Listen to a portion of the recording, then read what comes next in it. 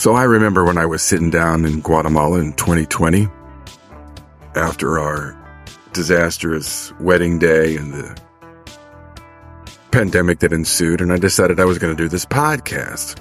And I had bought a tutorial package from this guy named Pat Flynn, very popular podcaster.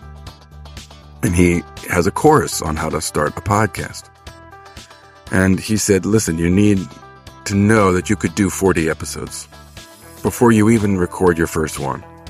And I thought to myself, 40 fucking episodes. So I remember sitting down at a table and trying to just come up with 40 different things. After about 7 or 8, I was completely blank. And I thought, this is ridiculous. There's no way I'm going to be able to sustain any kind of longevity. And then here we are, episode 94.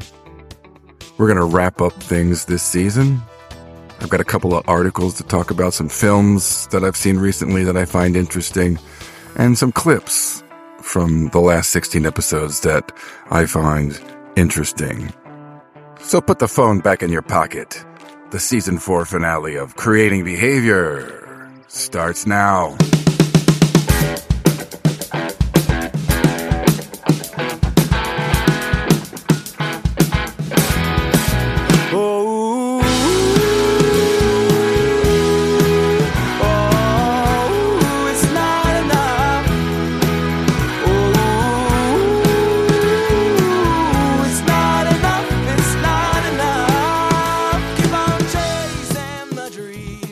Well, hello, my fellow daydreamers. Here we are, episode 94.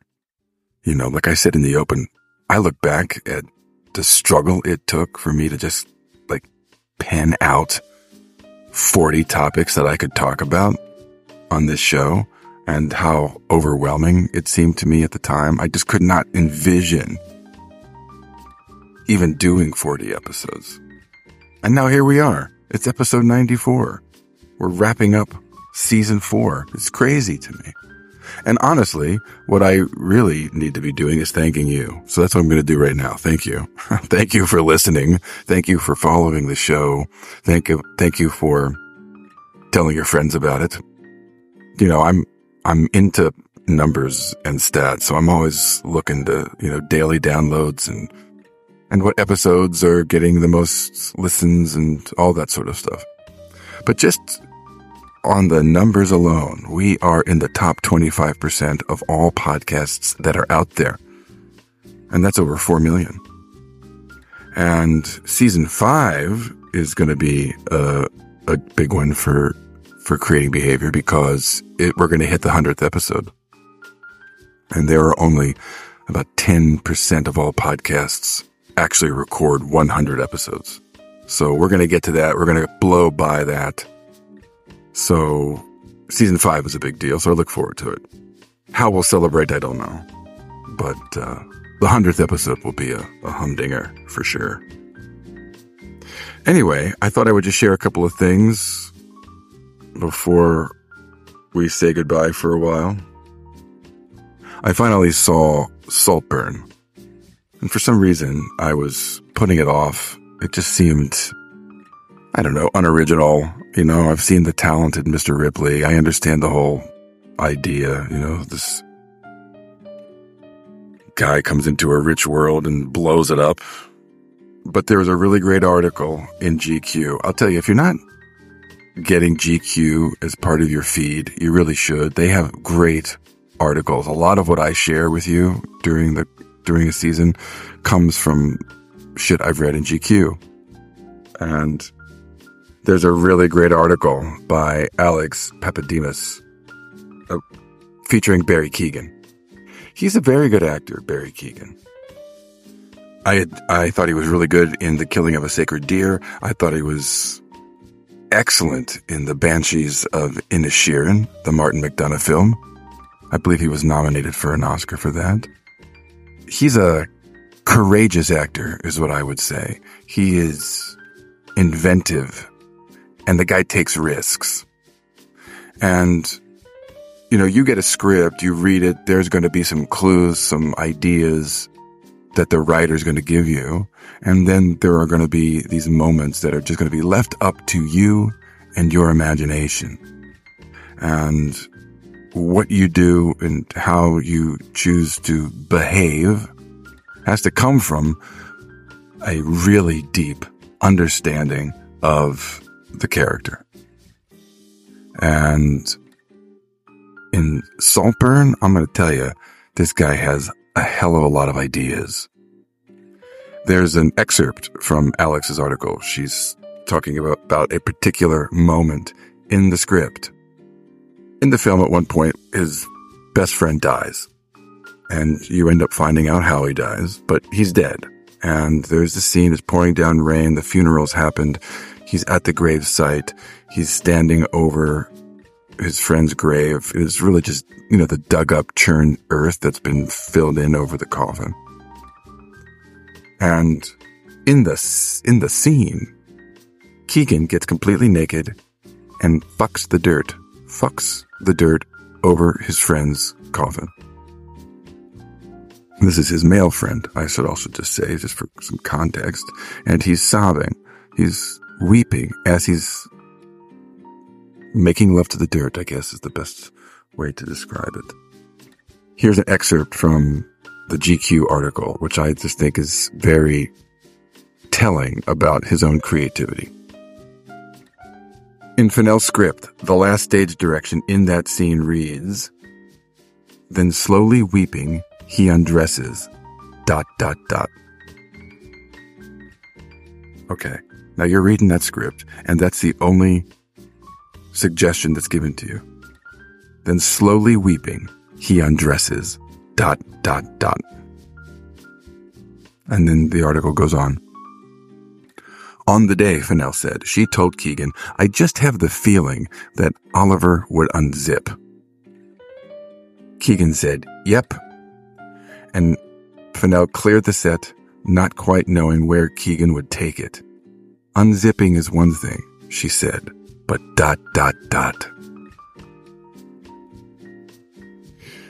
Talk about taking an idea and running with it. It was an incredibly courageous thing to do as an actor.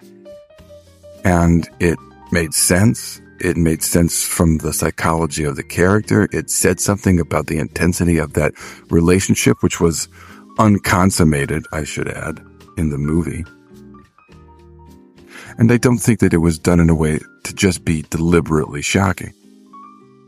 It really made sense, and it kind of led you into the depravity, the pain, the loneliness, just the psychology of the character. It was an incredible scene. Yeah, I tell you, I've never seen anything like it. And the killing of a sacred deer, this polite sociopath that he plays, is excellent. He's kind of creepy. That's the vibe he can give off. There's just something unsettling and creepy about his work. And it's compelling. His eyes just jump right off the camera. Piercing eyes. You can't teach that. If you've got a really great set of eyes, captivating, unnerving pair of eyes, you got a really good shot at a career. And throw in talent and, everything else that comes along with that. But the guy is he's got a lot of truth. A lot of truth in what he does.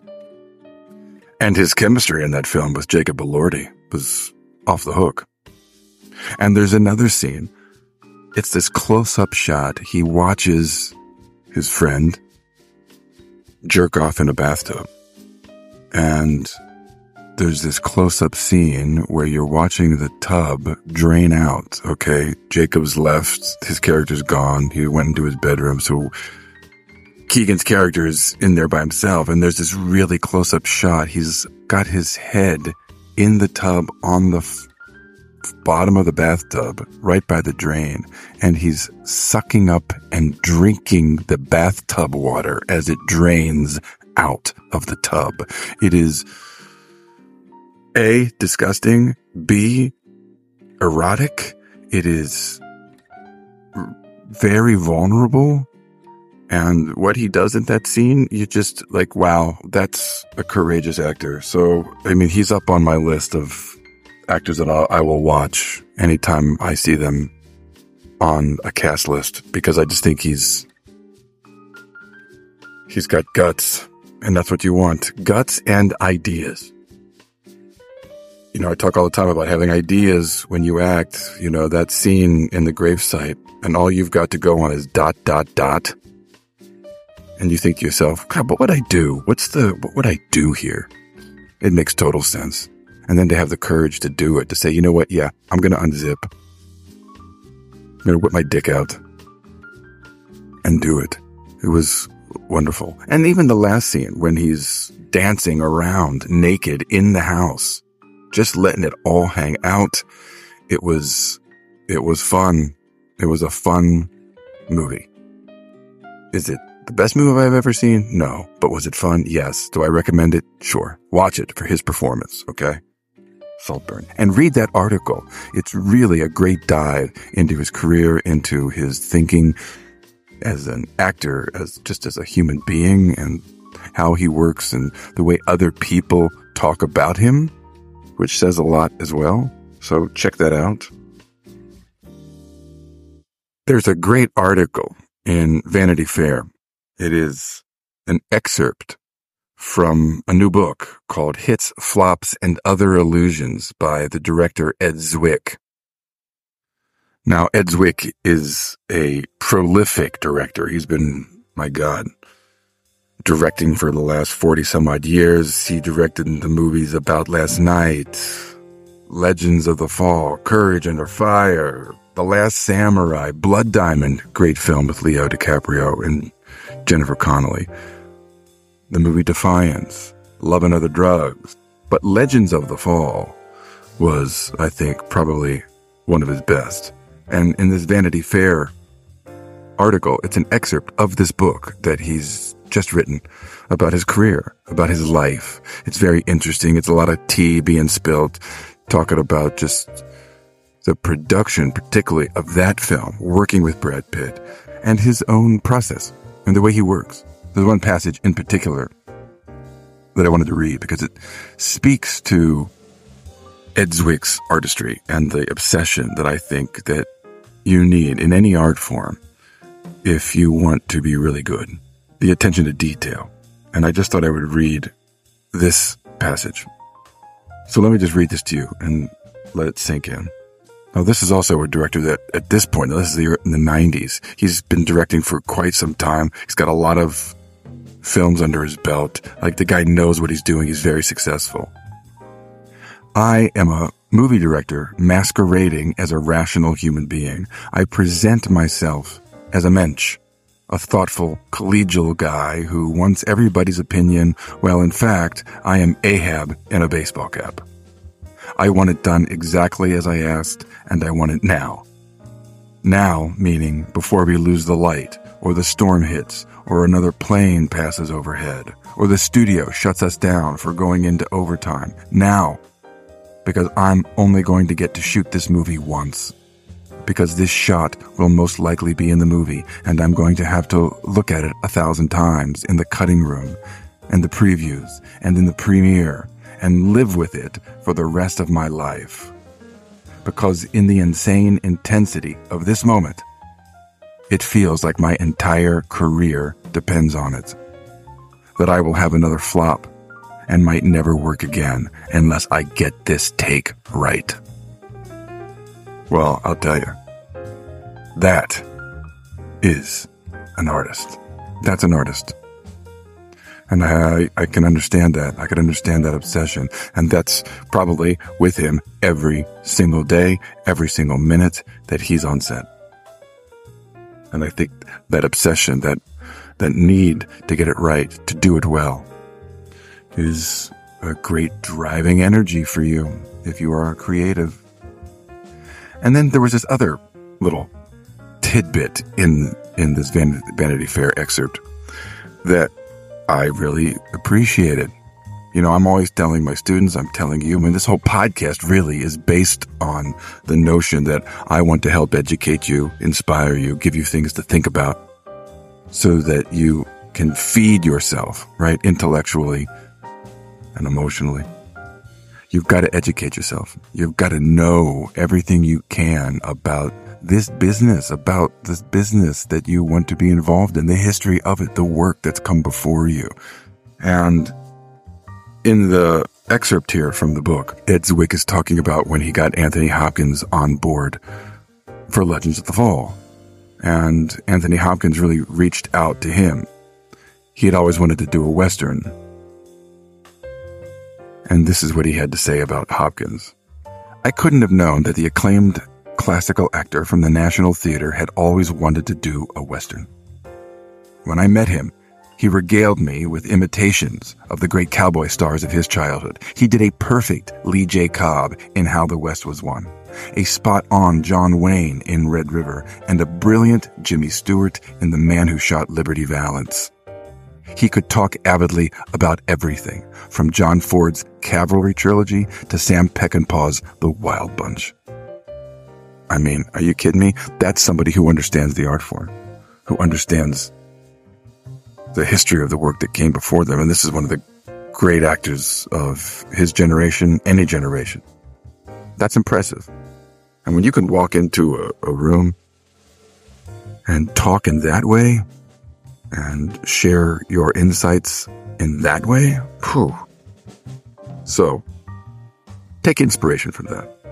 But get this book. I am absolutely going to get it. I'm going to read it. I think it seems like, just from reading the article on the making of Legends of the Fall, is going to be a great book. Hits, Flops, and Other Illusions by Ed Zwick. And what he has to say about working with Brad Pitt and Brad's intensity and obsession to detail and his commitment to the work and the way their personalities clashed and how they got through it to make a really great film is very, very interesting. So check it out. So I finally watched American Fiction this week and loved it.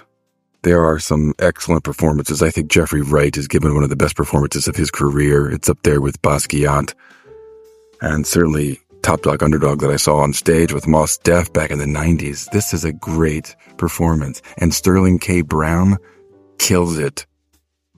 There's an intensity, a coarseness, and an equal amount of tenderness and sensitivity in Sterling K. Brown's performance as Jeffrey Wright's brother in this film. Fantastic. Tracy Ellis Ross is great in this. Issa Rae, excellent. And it's a great satirical, dark comedy about race, about white privilege, about just our, as white people, how just how pathetic we can be when it comes to wanting to read and hear about the Black experience. And the whole premise of this film, if you haven't seen it yet, Jeffrey Wright is an author, published author, not that successful, really. Put some stuff out there. He's so put off by this book that came out by Issa Rae's character that is just like this pandering trope, kind of red meat to the white readers of the world, and it's become very, very popular and famous, and he's disgusted by it. So, as a joke, he pens in an anonymous name a pandering book about the Black experience just for white people, and they gobble it up, and it becomes a success. And he's appalled by all of it. And on the other side of that, it's his relationship with his mom, with his brother, with this pending kind of emerging relationship he has with his neighbor. And it's really, really, really good. His work is subtle, but it's specific. He's alive. And Sterling K. Brown is a force. I think it's the best thing I've ever seen him do. He's got an intensity, a coarseness that is matched equally with a great deal of tenderness and sensitivity. He's an interesting, interesting character. And if you just read those words on the page, his lines in every scene he's in, you just think to yourself, well, what are you going to do with that to make it interesting? How do you approach it? And he creates a very vivid, interesting, compelling sensitive, compassionate, fierce, bitter human being. It was really wonderful to watch. I really enjoyed it. Highly recommend it. So check out American Fiction. And also the great actor Tom Wilkinson died a few weeks ago at the age of 75. A long, prolific career. An excellent character actor. 2 films in particular that have always stuck with me. Michael Clayton, of course, from, 2007, 2008. And also In the Bedroom in 2001. Great film with Sissy Spacek. They play parents who lost their son. And it's how the two of them deal with the grief and the guilt and the blaming. And there are some scenes in that film that will just rip your heart out. So if you want an appreciation for Tom Wilkinson, check out Michael Clayton, In the Bedroom. And then once you watch those, you'll start to see where he has popped up in so many things over his, 50-year career. I mean, I can even go back to the early 90s. He played a really great appeals prosecutor in the Daniel Day-Lewis film In the Name of the Father, which was excellent. He was in The Full Monty as well. Funny. He could play serious and dark, and he could also do comedy. I mean, he was in Rush Hour, for God's sake. Jackie Chan and Chris Tucker. He played this really sophisticated British diplomat who was also a crime boss. He was very imposing. He was very tall, well over 6 feet. Very, very just imposing in the space he took up. And he always carried himself in all of his roles as a very sensitive but weary, downtrodden kind of presence. Just came across very sincere in everything that he did. He was in Batman Begins. Played another crime boss. Always played the bad guys well. Eternal Sunshine of the Spotless Mind. He plays this doctor who, I don't know, he's essentially playing God in the film, with these 2 people. And he was exceptional in that.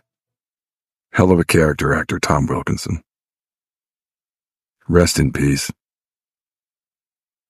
So now I thought I would share with you some of my favorite clips from season 4.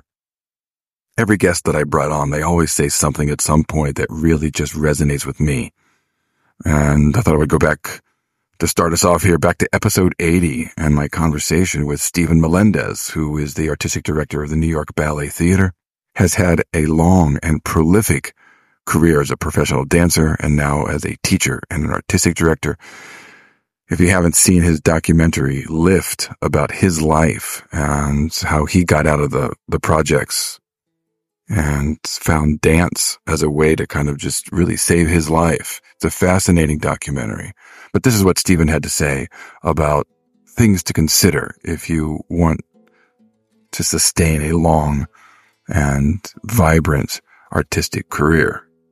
I think the first most important thing is to surround oneself with the right people. I think that's true whether you want to be an artist or not, but it's especially true if you intend to be an artist.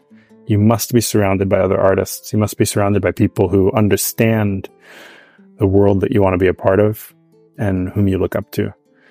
I think the next most important thing is to invest time in understanding the culture and the history of that art and all of the other art. They're all connected. It's really important. And actually, these 2 things work in complement with each other. If you surround yourself with people that care about this, it's likely that the conversations you have around the coffee table are going to be about this. And I think the last thing, or the third thing, third most important thing is to be ready to have your entire worldview flipped inside out. That we might all start as children, as creative souls or as artists, but the actual work of becoming an artist, the work of investing oneself in a life like this is unlike the work necessary to do any other thing, as far as I know. And so it is very unlikely that whatever one has been doing up until the point where they say, okay, I'm going to become an artist now, has set them up to be successful. Now, usually at some point in the episode, I'll ask for some advice. What advice do you have to anybody out there who is interested in pursuing an artistic career, an acting career? And in episode 81, my former student, Chris Sidbury, who had a nice break in the Whitney Houston biopic, I Want to Dance with Somebody, and has been grinding out a career now, for almost 15 years. Her thoughts about, what you thought your career was going to be, what it is now, and what you'd like to share about what you've learned along the way. Gonna have to be okay for it to look different than what your ideal is, and truly ask, why are you in this? What will make you fulfilled? And now where you want to live.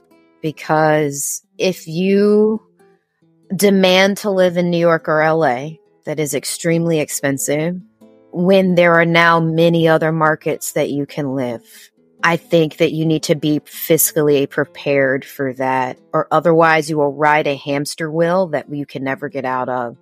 And it is not like, you hear these actors be like, I showed up to LA with $100 in my pocket. And well, that's great. Back in 1992, you could do that. You can't do that anymore.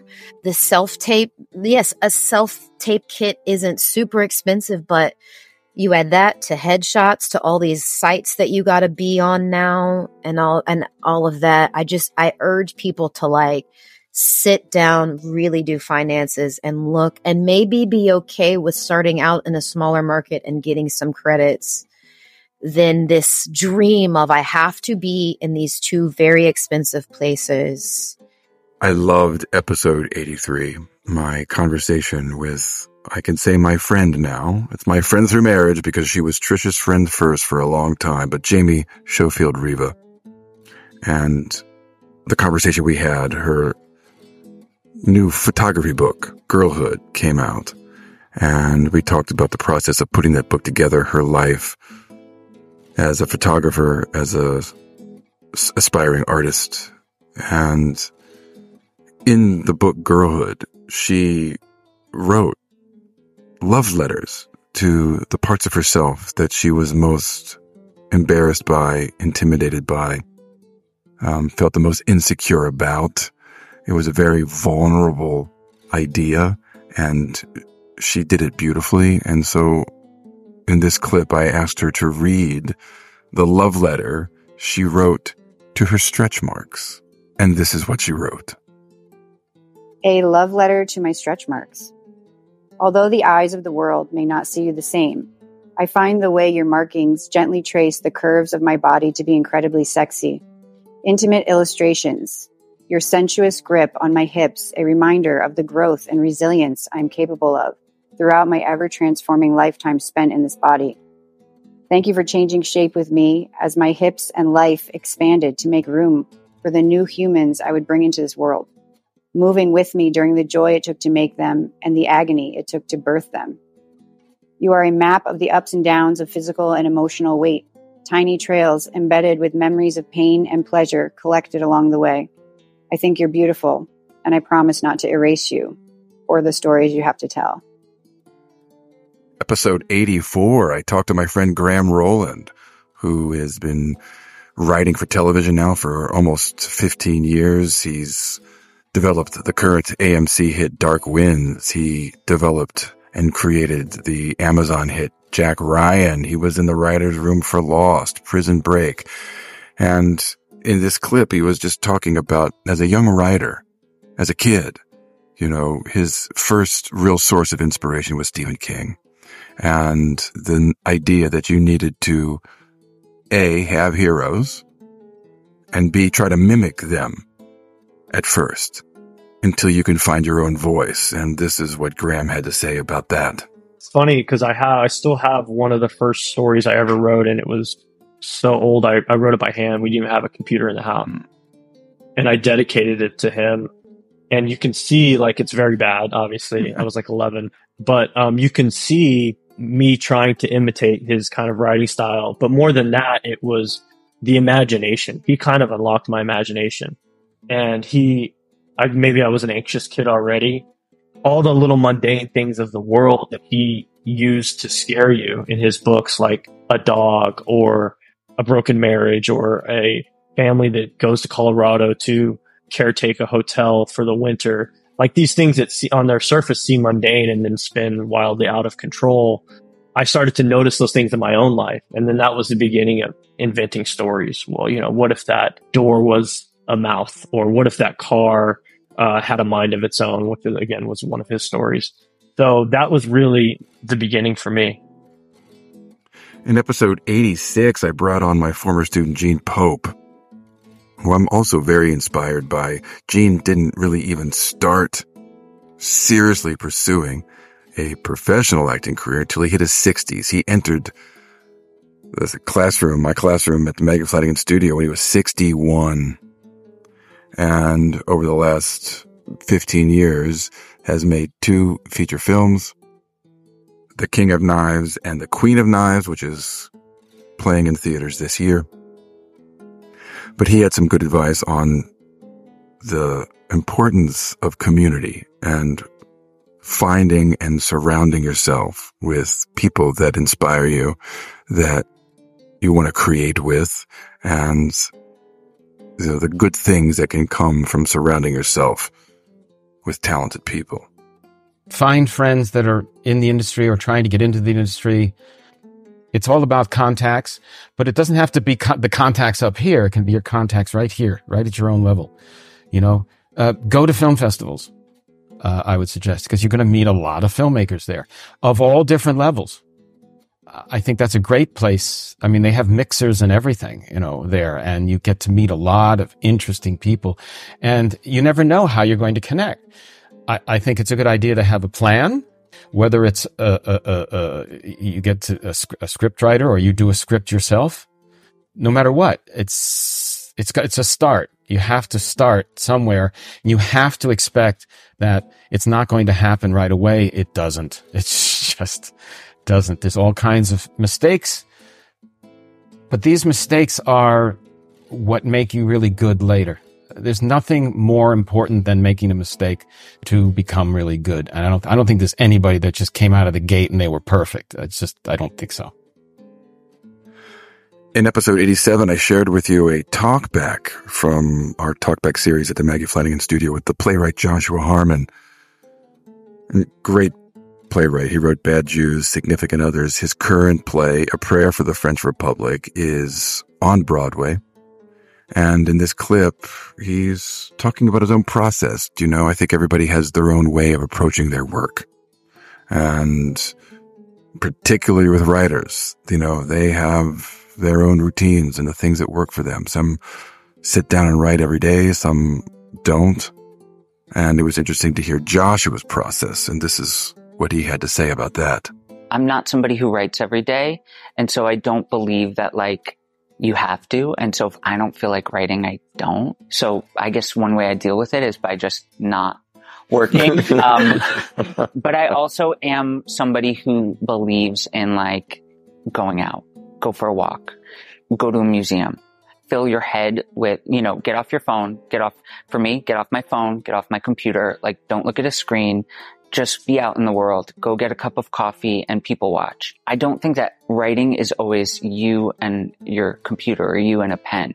Writing is you puzzling through an idea. I think you can put pressure on yourself, why am I not getting this? And why put that pressure on yourself? In episode 89, I brought on my former student, Ellis Melillo. Ellis, a exceptionally vulnerable and talented actress who has moved to Nashville, and she's been carving out her singing career, which was her primary childhood passion.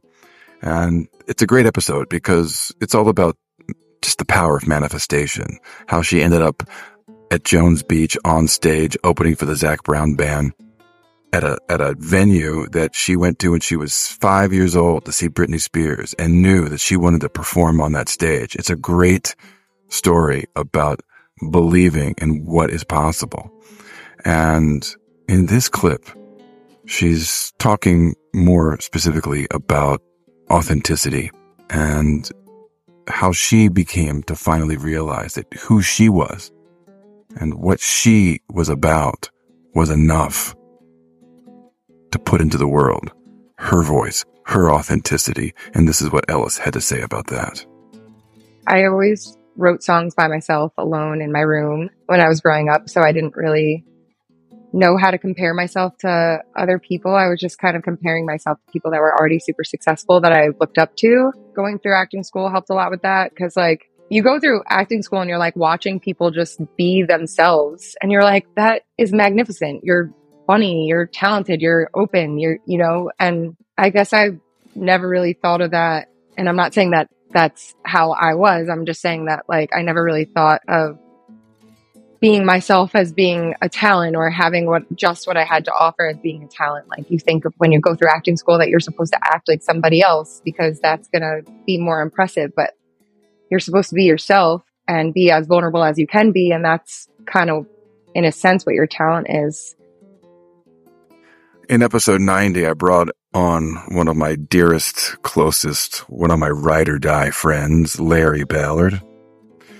Lawrence and I were in grad school together, and in the episode, the core of it has to do with our time in grad school and my use of the N-word directed at him in the middle of a improvisation scene work in class, and how that affected him, how it affected me. It's an incredible episode. But this clip I wanted to share with you has to do with an analogy that he uses to describe actors as boxers. And it just really stuck with me, because the image and the idea behind what a boxer needs to do and what an actor needs to do absolutely resonates. And I think it's a great analogy, and I thought I'd share it again with you here, my friend Lawrence Ballard. Was it Maggie that said to us that we're athletes of the soul? And I use that all the time. We're also pugilists of the spirit. We're boxers. We're like boxers. And the reason why we're like that is because we're agreeing. I look at you as my acting partner. We look at the material and we make an agreement saying that we are going to play this material, send out this message as best we could, because it's worth sending out. Now, if I don't feel it's worth sending out, then I don't have to be a part of it. I can walk away from it. I could have looked at that scene and I could have said to Maggie, I could have been like, you know what? I don't really feel comfortable with doing that. It's not something I'm interested in doing. And that's absolutely fine. Everybody should be able to make the choices that are best for them. But I also believe that in a sea of bad material, in a world where most of the material is for escapism, where most of the material is just mindless, that sometimes the good material will cause you to be uncomfortable. And just like a boxer looks at his opponent and says, you know what, we're going to get into the ring. We're going to beat the hell out of each other. But there's a purpose behind what we're doing, and we're not really trying to kill each other. There's not a boxer that steps into the ring and wants to kill the person opposite of them. But they understand, I'm a boxer. When I get into that ring, I got to throw punches and I got to take punches. And they make that agreement before they get into the ring. This is what acting is like. And our final clip here, episode 92, my former student Isha Blocker, who is having a hell of a run since getting out of the Maggie Flanagan studio. He is in Ava DuVernay's recent film Origin, which is based off the book Cast by Isabel Wilkerson. He plays a real-life person, the Dr. Allison Davis, who was a very significant African-American teacher and scientist from the early part of the 20th century. And in this clip, Isha is just sharing some of his thoughts about what you should consider if you want to sustain a professional acting career. Here's Isha. Sooner than later, start figuring out what your career perspectives are, prospects, because then you can start preparing for that. The part after you feel like you're ready, you studied enough, is probably the most difficult part to get signed and then start auditioning and all that. But if you can make choices on that early on, it would help. How are you going to go about it? Do you have any competitive advantage? Do you dance? Do you sing? Do you have any kind of management there or whatever that can get you a foot in the door or any connections? If you don't have that, that's fine. You can also do cold calling or emailing 100 people you find, on IMDb Pro or whatever. They hate that, but I know at least 2 people that got in like that. If that's not the case, I have an old improv teacher who I think doesn't have an agent or manager, but she works every day. She has her own character that she puts up as a show. She teaches improv. She has 2 improv shows and she sings. And, she works and she earns and I think that's amazing. And I think otherwise, find a different way or say like acting is acting. Are you in love with the acting career? Are you in love with acting? And if you're in love with acting, then say, I want to pursue it. And I want to, go to a community theater and blow the roof off of it because I love acting. I love the scene that I have and I'm going to make my money somewhere else. And I'm going to, it's going to feed each other. But making those choices early on, I think helps for a lot of misconceptions. Well, my fellow daydreamers, that is going to wrap up season 4. Thank you for sticking around, keeping that phone in your pocket. Listen, I know time is valuable. I know that there are many things that you could spend 45 minutes or an hour doing, and the fact that you take an hour out of your week and listen to anything I have to say, I take it very seriously, and it means a hell of a lot to me. Over the next few months, my friends, continue to just stay open to the world, continue to take in life, work hard, educate yourself, read, keep satiating that intellectual curiosity, keep trying to foster that, to nurture that, stay healthy, and find time for solitude, find time for friends, find time to let your imagination run wild, daydream, fantasize, and always ask those questions, what if? What if, ... Those 2 words are the key into your imagination.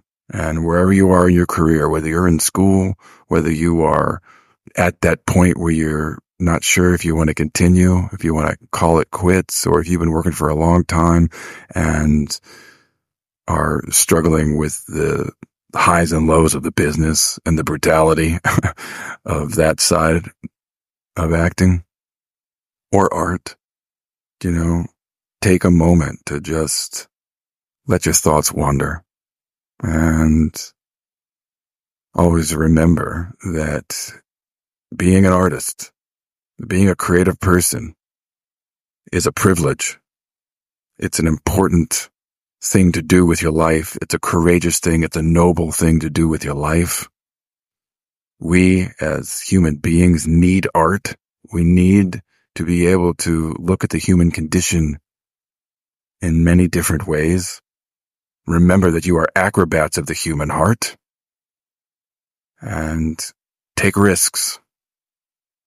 Really, everything you do, try to put your soul on the line. Jump off that cliff and say, fuck it. And over the course of these next few months, if you've got anything that you want me to see, if there's anything that strikes you that's particularly interesting or questions you have for me, please go to creatingbehaviorpodcast.com.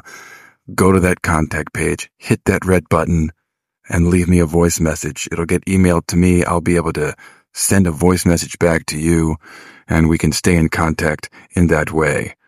And if you are ever interested in coming to New York City to train with me and my teachers at the Maggie Flanagan Studio in New York City, please reach out.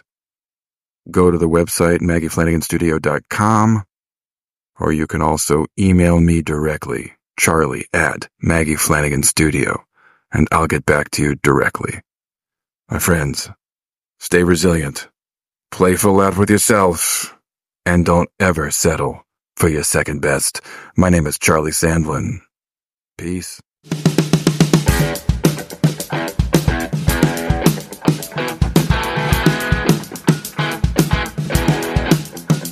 It's time to take on the world. Go up the road from snow to sand. One by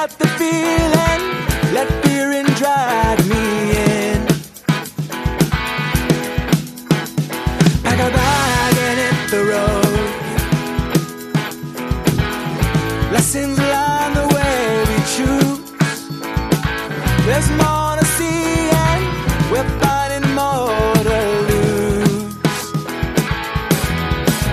Oh,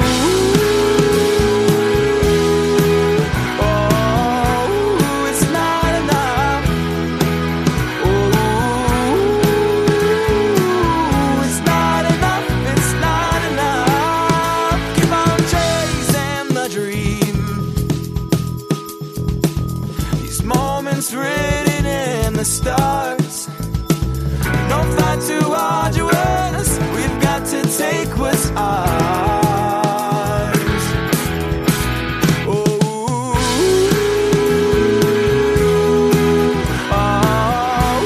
It's not enough. It's not enough, it's not enough. It's not enough, it's not enough. Don't settle for middle ground. Concrete can't stop the roads. It's not enough, it's not enough.